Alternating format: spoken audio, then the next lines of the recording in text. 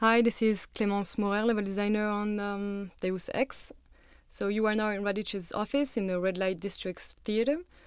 So a bit backstory about what the Dvali actually are.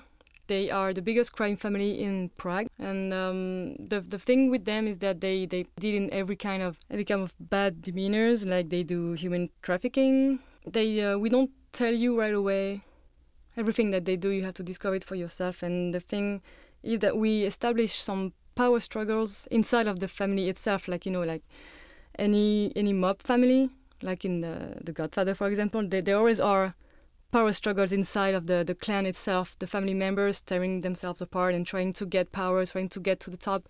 And you can actually have your part in this story, in these internal struggles, which is very interesting and empowering for you. And yeah, you can influence what the family is going to become. You can disrupt their activities, you can help them do their bad deeds, you can actually accept contracts for some of these people and carry them out or not. You can be a mobster yourself, or you can stay righteous, and it's for you to decide.